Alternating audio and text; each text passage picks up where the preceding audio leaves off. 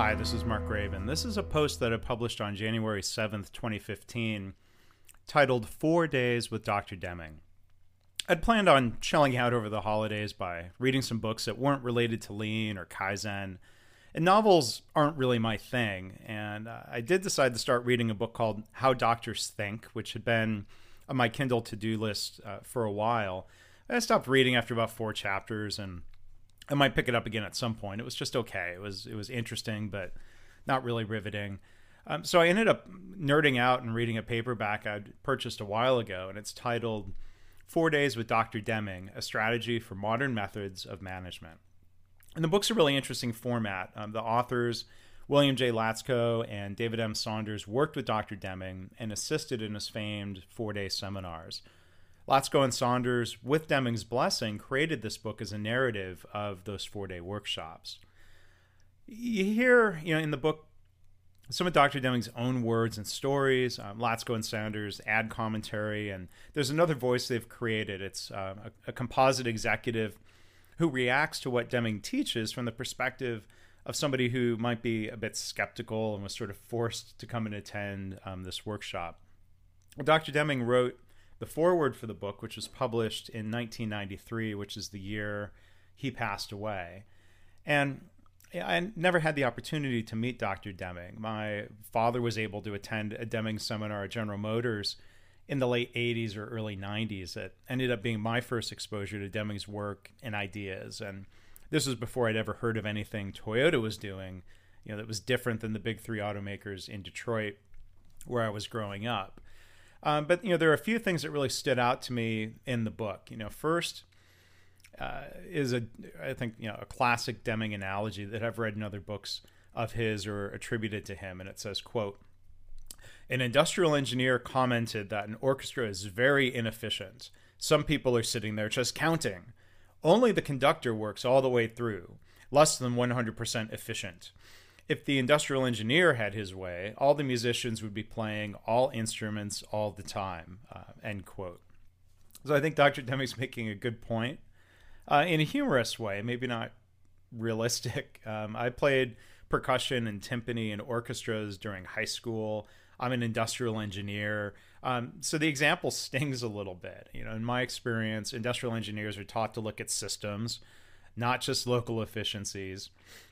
I think it's true that traditional management in places like manufacturing and call centers and hospitals would think it's best for everyone to be busy 100% of the time, but that's different than how we'd view things in Lean or the Toyota production system, of course. I think different than most industrial engineers would really view it, whether they had musical backgrounds or not.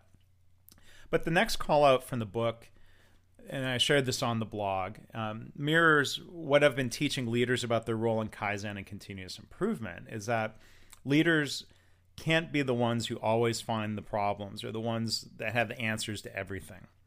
Effective leaders create an environment, a climate, a tone where people can be innovative and improve. And creating this climate includes putting one's ego aside as a leader. It means not punishing people who speak up and point out problems, something that happens far too often today. It means making it okay to speak up and for leaders to collaborate with employees or just to get out of their way. So in the book, this is headed Innovation and Improvement. And Dr. Deming says, "Management's job is to create a climate in which everyone can take joy in his workplace by 1, innovation of product and service, 2, innovation of process, 3, improvement of existing products and services, 4, improvement of existing processes." And the final thing I wanted to share is Deming's definition of a leader. And this is something I think you should go and look at and print it out and frame it and put it on the wall or desk of every manager out there. Or better yet, live by these principles. And I certainly do my best to live by these. It says a leader. 1, understands how the work of the group fits with the aims of the company. 2, works with preceding stages and with following stages. I assume he means, within a process, within a value stream. 3, tries to create joy in work for everybody. 4, is a coach and counsel, not a judge. 5, uses figures to help understand his people. 6, works to improve the system that he and his people work in, or she. 7, creates trust. 8, does not expect perfection. 9, listens and learns. 10, enables worker to do their job. So I hope you'll go online, buy the book. You can find it on Amazon. You can get a used copy for 25 cents plus shipping. It's really kind of an interesting way of trying to experience, at least in paper format, what Dr. Deming's 4-day seminars were like. So if you'd like to read any of this, if you'd like to share the text or look at the images from the book, you can go to leanblog.org/audio2. That will take you to the page that has this original post that I've been reading from. And if you'd like to learn more about this podcast series, the Lean Blog Audio Podcast, you can go to leanblog.org/audio.